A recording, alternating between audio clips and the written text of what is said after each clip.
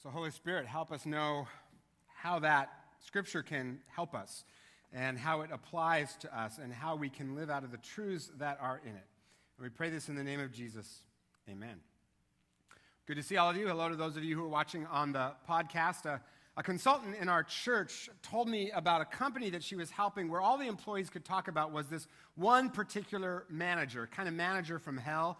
And this manager would always yell at people. She'd berate them whenever she could. But kind of the most amazing thing she did was whenever anyone kind of got on her nerves, she would draw the kids' game Hangman on a whiteboard with that person's name above it.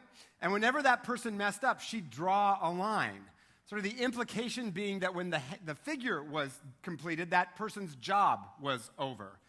And some of you are like, I'm so glad I don't work in a place like that. And others of you are like, what's wrong with that? I'm going to implement that tomorrow, right? Work, that's what we've been talking about. We've been doing this sermon series on how we can experience the resurrected Easter kind of life every day of the week, wherever we are, especially at our work. And all of us have work. Students, homemakers, retired people, all of us have work to do. And we've said that work is good, that work is holy. It's how God uses our skills in the world and shapes us and molds us. But even more than that, Jesus' salvation isn't just for individuals. It is also about how his mission to restore the entire created order, and your work is an important part of that. You are God's plan A to bring redemptive change to your office, your school, your neighborhood. And it's needed. Because while work is good and holy and all of that, it's also broken and fallen. And it can become very impersonal, can become very dehumanizing, like the story that I just told you. Coworkers who backstab each other, bosses who run all over people, schools and offices that are pressure cookers of stress and anxiety, unfair compensation practices, or you know what, just feeling lost in am I just a cog in some machine, or am I just a number in payroll? Do they even know who I am? This week, some of us were in a meeting with Rich Leatherberry, who's our mission pastor here, and we just hired Rich's daughter, Chelsea, for a part-time job this summer, and we were letting Rich know that we were glad that we've hired her for this part-time job, and he said, yeah, I'm glad too, I just hope they don't mix up our paychecks. You know, that's us. One Leatherberry, it's just, cogs in a machine, all of that. Chelsea would be super excited, though, right? Well, in the story we read today, where King Saul is hurling spears at his employee David, we get a picture of a dehumanizing workplace, right, to say the least. And the background is Saul is Israel's first king, but he disobeys God, so God says you can't be king anymore. Now, God still loves Saul. It's just that he says, eventually I'm going to make someone else king, and that someone is David. And in the chapter just before the one we read, David killed Goliath in the famous story, and in response, Saul gave David a job as commander of some of his armies. But Saul is so threatened by David's success that it says the next day an evil spirit from God came forcefully on Saul while David was playing the lyre. Saul had a spear, and he hurled it, saying, I'll pin David to the wall. But David eluded him twice. If nothing else, this can make you feel better about your boss. Now, you may wonder, why does it say the evil spirit came from God? Well, back then, the Israelites attributed everything to God, whether God actually sent it or allowed it. We might say God allowed it to happen. But also, God is the source, and that God is the one who has chosen David as the next king, and that's what got Saul so bugged. So in a way, God really is the source of Saul's insanity. And I wonder, though, do you ever feel this way in your volunteer work or school or office? That sort of, figuratively speaking, people are throwing spears at you, saying nasty things, undermining you in various ways. Or maybe you're Saul in this story. Most of us will identify with David, all the ways we're being abused, but, most of us also are maybe sort of being Saul, sort of throwing some spears at some folks in our office as well, metaphorically speaking. So offices become very dehumanizing places. So how do we deal with that? How do we make our offices, our volunteer work, our schools, places where human beings can thrive, places fit for human flourishing? Because you know what? We're not just passive victims in all of this. Jesus empowers us to be God's plan A for redemptive change, to help other people thrive, but also for our own sake, so that we can thrive and work becomes less stressful and more joyful. So to humanize our workplaces, our volunteer places, to make them places for human flourishing, I think we need to ask ourselves 3 questions. And actually, these 3 don't just apply to work, but relationships in general. And the first is this: am I about God's kingdom or my own? Now, I have a little bit of compassion for King Saul in this story, because you got to understand, in the chapter right before this, the giant Goliath had for 40 days threatened the Israelite army. And the Israelites are terrified because he's huge. And Saul is Israel's first king, and he feels all of that pressure. Every night he wanders around the soldiers' camps, all eyes looking on him, everyone questioning his leadership, everyone whispering, he doesn't have the stuff. He doesn't have what it takes. He's our king. He's supposed to lead us, and now look what's happened. Now we're in this mess. We didn't meet our quarterly goals. The project didn't ship on time. Test scores are down. Already Saul is being dehumanized in a system bigger than he is. Pressure and stress dehumanize our workplaces. So then a man named Jesse sends his youngest son David to take some bread and cheese to his older brothers who are fighting in the army. And David is sort of the runt of the litter. So Jesse says to David, just take the food to them, but first sign of trouble, drop the cheese and bread and run away. Right? So that's kind of Jesse's mentality. But David does the opposite. David steps forward, kills Goliath, conquers the Philistines. They all run away, and everyone is stoked. Stoketh were they in the King James. Super excited. Goliath's dead. Yay, David, go, David. So Saul at this point does what every good manager and every good leader would do. He turns around and he says, I hired him. That's my hire. You guys were doubting the kid, but I saw something in him. I hired him. But then, as they're returning back, the women start to sing this song. Saul has slain his thousands, and David his tens of thousands. Ouch. Right? That'd be like if last week after Kendi preached, y'all came in here singing, Dudley's preached some sermons, but Kendi changed our lives. You're not all thinking that, are you? you just remember, I hired her. My hire. Actually, it was a team of people, but I'll take credit. So now, when this is happening, as a leader, Saul has to figure out what he's made of. Is it about your kingdom, Saul, or God's? Your title, your stuff, or God's? You hired the right guy, King. The board is happy. The customers are happy. But can you be happy with what God is doing in your midst, trusting that if you pursue God's agenda, you're going to be blessed too, even if David's getting the credit? See, God is doing more here than thwarting Saul's career ambition. He's raising up in David Israel's greatest king, the guy who's going to unite the kingdom, write the Psalms, become Jesus' ancestor. And in the process, there is a blessing for Saul, which I'll get to in a minute, if he could just see it. But he can't. Because if our work is just a means of self-fulfillment, as it is for Saul, my title, my achievements, my prestige, that crushes us, as it does for Saul. Pastor Tim Keller says this: if we make work only about self-fulfillment, then our aggressiveness becomes abuse, our drive becomes burnout, our self-sufficiency becomes self-loathing.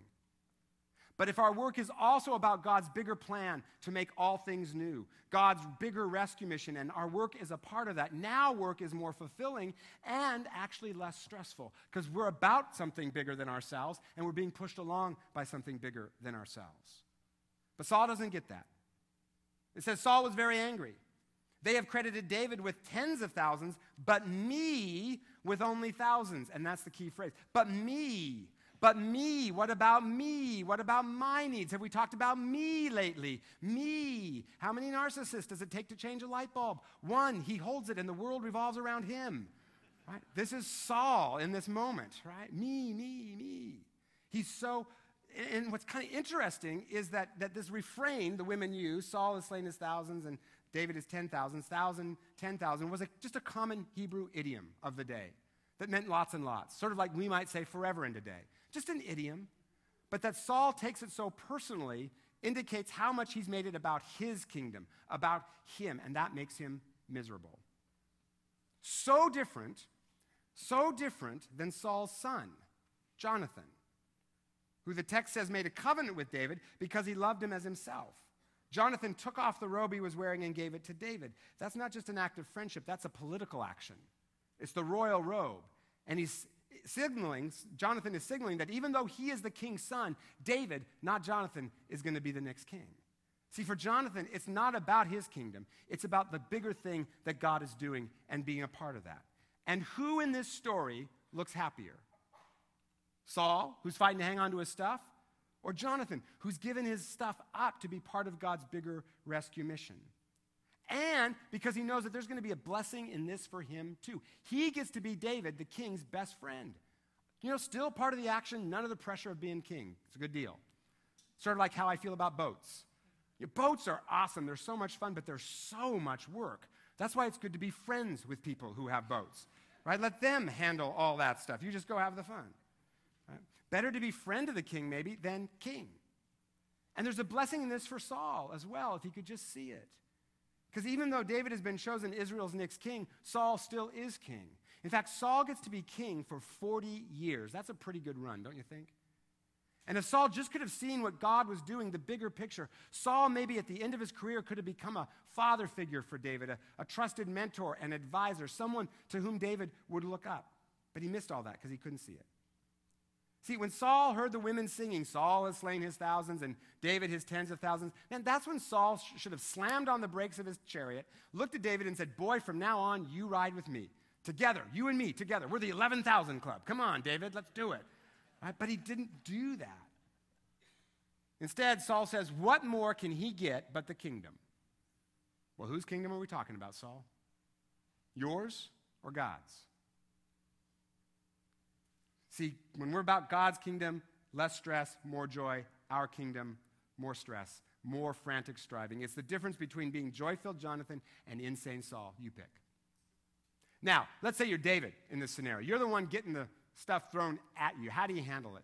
That's a whole other sermon, but just really briefly, first, if you're in a really toxic environment, you probably need to leave. Different job. David eventually has to flee. But even in that, David is still pursuing God's kingdom first by always honoring Saul, never undermining him. And if you're in that situation, know that God can use that difficult person or place for good in your life, as God does with David here. Saul keeps sending David out to fight all these battles, hoping that David's going to get killed. The result is David just wins all the battles and becomes even more the hero. But God used that to help prepare David to be a king. David learns in all that how to lead an army. Kings need to know to do that. David learns to rely on God alone. Kings need that as well. He's preparing David to be king because David was seeking God's kingdom first. All the other things were taken care of. There's a verse somewhere in the New Testament about that. Your kingdom or God's? Second question to ask to make our workplaces places where human beings can thrive, more humanized. Second question, what are the idols being exposed by the problems in your job? For our purposes, I'll define idol as a good thing that we make an ultimate thing. And idols control us, and so they start to dehumanize our workplace because we're serving the idols. So for instance, in some companies, the idol is profit and profit only. Now, profit is a good thing, but it's not an ultimate thing, and it's not the only thing. There are other things like people matter, transparency matters, integrity matters. Those things matter, but those things can get eclipsed if we make profit our idol. In my former career as an academic, prestige was our idol, mostly because we didn't get paid very much, so that was all we had. So, where'd you graduate? What school did you go to? Where'd you get your degree? What names can you drop? Where have you taught? All of that stuff, prestige. In the English department, graduate students used to play this game called Humiliation. And the way Humiliation worked was someone would read a list of famous authors and works, and if you hadn't read that, you had to admit that you hadn't read it in front of all your colleagues, and they would shame you. It was a dark and terrible place, the graduate school there. But that's the result of idolatry, right? And making this thing this sort of ultimate thing. If the idol is profit only, that may result in a workaholic culture or unfair compensation practices that dehumanize people. I just heard about an experiment one company did that exposed some of their idols. They gave people aptitude tests for sales jobs and put that together with the schools that they had gone to and hired people based on the highest scores. But they also hired people who flunked the aptitude test as part of their experiment. So now tomorrow when you look at your coworkers, you can go, oh, now I know why you're here. That makes sense. Right? But be careful, because the ones who flunked outsold the other salesmen 57%. You know why? Because they also tested for one other thing, attitude. And the so-called dummies thought that they could do the job, and that's why they sold so much more than the other people who'd passed this test. Their attitude mattered more than their aptitude. Totally exposed that company's idols of resumes and what school did you go to and all of that, and revealed how they had blinded themselves to who people really are in the fullness of who they are. You know, all of their gifts, which dehumanizes people when we can't see them for all that they are. So what idols are in your workplace? Ask the Holy Spirit to show you how you can be an agent of redemptive change in that place. Which brings me to my third question that we need to ask. Because part of the way we become agents of redemptive change and make our workplaces places where human beings can thrive is to ask this third question, and that is, do I make space for people in my work? See, Saul had no space for David in his chariot. He was willing to use him, but not empower him, not encourage him, not even listen to him. And there's a lot of that goes on in our companies, right? Someone sent me a list of actual memos sent to employees from management in different companies. My favorite was from AT&T. It said, we know that communication is a problem, but this company will not discuss it with its employees. Seems like a problem, don't you think? I mean, that's from a communications company, right? We're not going to talk about it. Right? And there's a lot of that in workplaces, volunteer scenarios, even, no room for people. I mean, goodness, volunteer at school, you can just get run over, right, by the agenda and no space for people. And that can happen in the church as well. So, how do we make room for people? Let me give you a couple of suggestions. It may mean doing performance reviews a little different so that you are encouraging people into their area of giftedness, even if that means they have to change jobs. You do that right, that employee will thank you. Chris Martinson, our modern worship director here, this guy right here, he used to work at Microsoft. And when he did, he would go in, as he went in the morning, he would touch the doors of the offices and briefly pray for every person behind that door as he went into work. That's something you could do in your neighborhood even, just pray for the houses as you pass them by. And as you do, also ask God, how can I be a door through which your love walks for this person today, Lord? Another way that you could make space for people. It might mean just talking to someone that you work with and asking them real questions like, what's been the best part of your last couple of weeks? What's been the hardest part of your last couple of weeks? Boom. Now you got a real conversation that makes the workplace feel more human. I've been volunteering in our high school group this spring, and by the way, it's tons, you should do it. It's like tons of fun. And I have been so impressed by the way our high schoolers kind of humanize high school and all the pressures within it simply by encouraging one another. Lots of ways to create space for people. Now, I think it also needs to be said that another way to create space for people is that sometimes we may have to lovingly confront unjust structures, unfair practices, or unjust people or difficult people. We may have to lovingly confront them to create space for other people to thrive. Psychologist Henry Cloud tells a story of a guy who'd built a company and was going to retire in a few years, and his son was going to take over the business. But one day, he saw his son just yelling at an employee in front of a bunch of other employees. So he took his son into his office and he said, I wear two hats around here. I'm your father, and I'm also the boss. Let me wear my boss hat for a minute. You're fired. I will not have that in my company. I will not allow people to be treated that way. We've given you a lot of chances to change, and you haven't changed this behavior, so you're out. You're fired. Now, let me put my dad hat on. Son, I heard you lost your job. Can I help? See, created space for people. Created space for his employees, for sure, right, so that they're not getting abused, but he also created space for his son's character to grow. He saw that there was something bigger going on than just profit. Human flourishing was at stake. I also think it took a lot of courage because can you imagine the dinner conversation that night? Like, talk about awkward family moments. But he created this space for that family to stop enabling bad behavior and give space for their son's character to grow and change and develop. He was a servant. And see, this is where Jesus just flips the script on us. When his disciples are arguing about who's going to be disciple number one and disciple number two, who's more important, blah, blah, blah, Jesus says, guys, the Gentiles love to boss people around. Not so you.